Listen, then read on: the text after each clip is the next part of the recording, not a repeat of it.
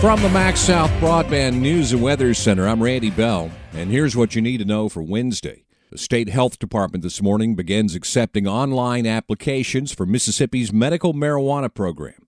This includes patients, medical practitioners, caregivers, cultivation, processing, and testing facilities, along with transportation and waste disposal services working with the medical marijuana industry.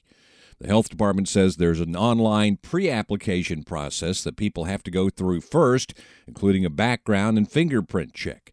It'll take 5 days for qualified patients to be approved, 30 days for those seeking licenses. The Department of Revenue is handling the licensing of medical marijuana dispensaries, and that won't begin until next month. It looks likely now that a tropical depression will form in the northwestern Caribbean or southeastern Gulf of Mexico this week, thanks in part to the remnants of Pacific Hurricane Agatha. But it shouldn't cause any problems around here. Portions of southern Florida or Cuba might be seeing some impacts, but wind currents are going to be taking this away from the Gulf Coast region here. Nicholas Fenner at the National Weather Service office in Jackson says the tropical system could have a positive impact on Mississippi's weather. It may actually help to reinforce the high pressure that's trying to build in behind a cold front late this week, and that may help to reinforce some of the drier and maybe slightly cooler air. First, though, we've got to get through another round of storms, some possibly severe, on Thursday.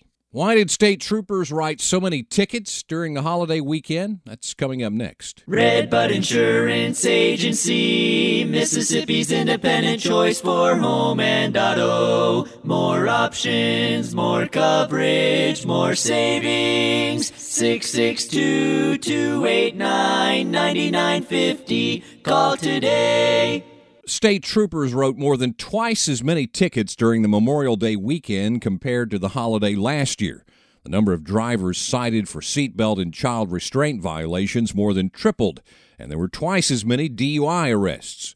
The Highway Patrol says one reason for that, there were more people on the roads this year. We're kind of coming out of a pandemic, so last year everything was a little bit more quiet because people were not encouraged, to get out and do as much. So a lot of people did not take advantage of the holiday period. Captain Chris Turnipseed says another reason for the big increase in tickets this year, there were more troopers on the highways last weekend because nobody got any days off. You had, 100% of our manpower out there working, enforcing the laws. And he says the troopers were challenged to do everything they could to reduce the number of accidents and fatalities.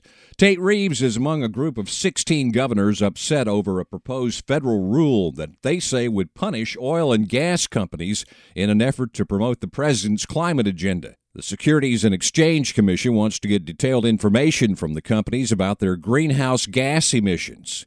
In letters to the White House and the SEC, Reeves and the other governors say the agency is overstepping its authority. Find the latest news and weather online now at breezynews.com, kix96news.com, and cruiser98news.com. From the Max South Broadband News and Weather Center, I'm Randy Bell.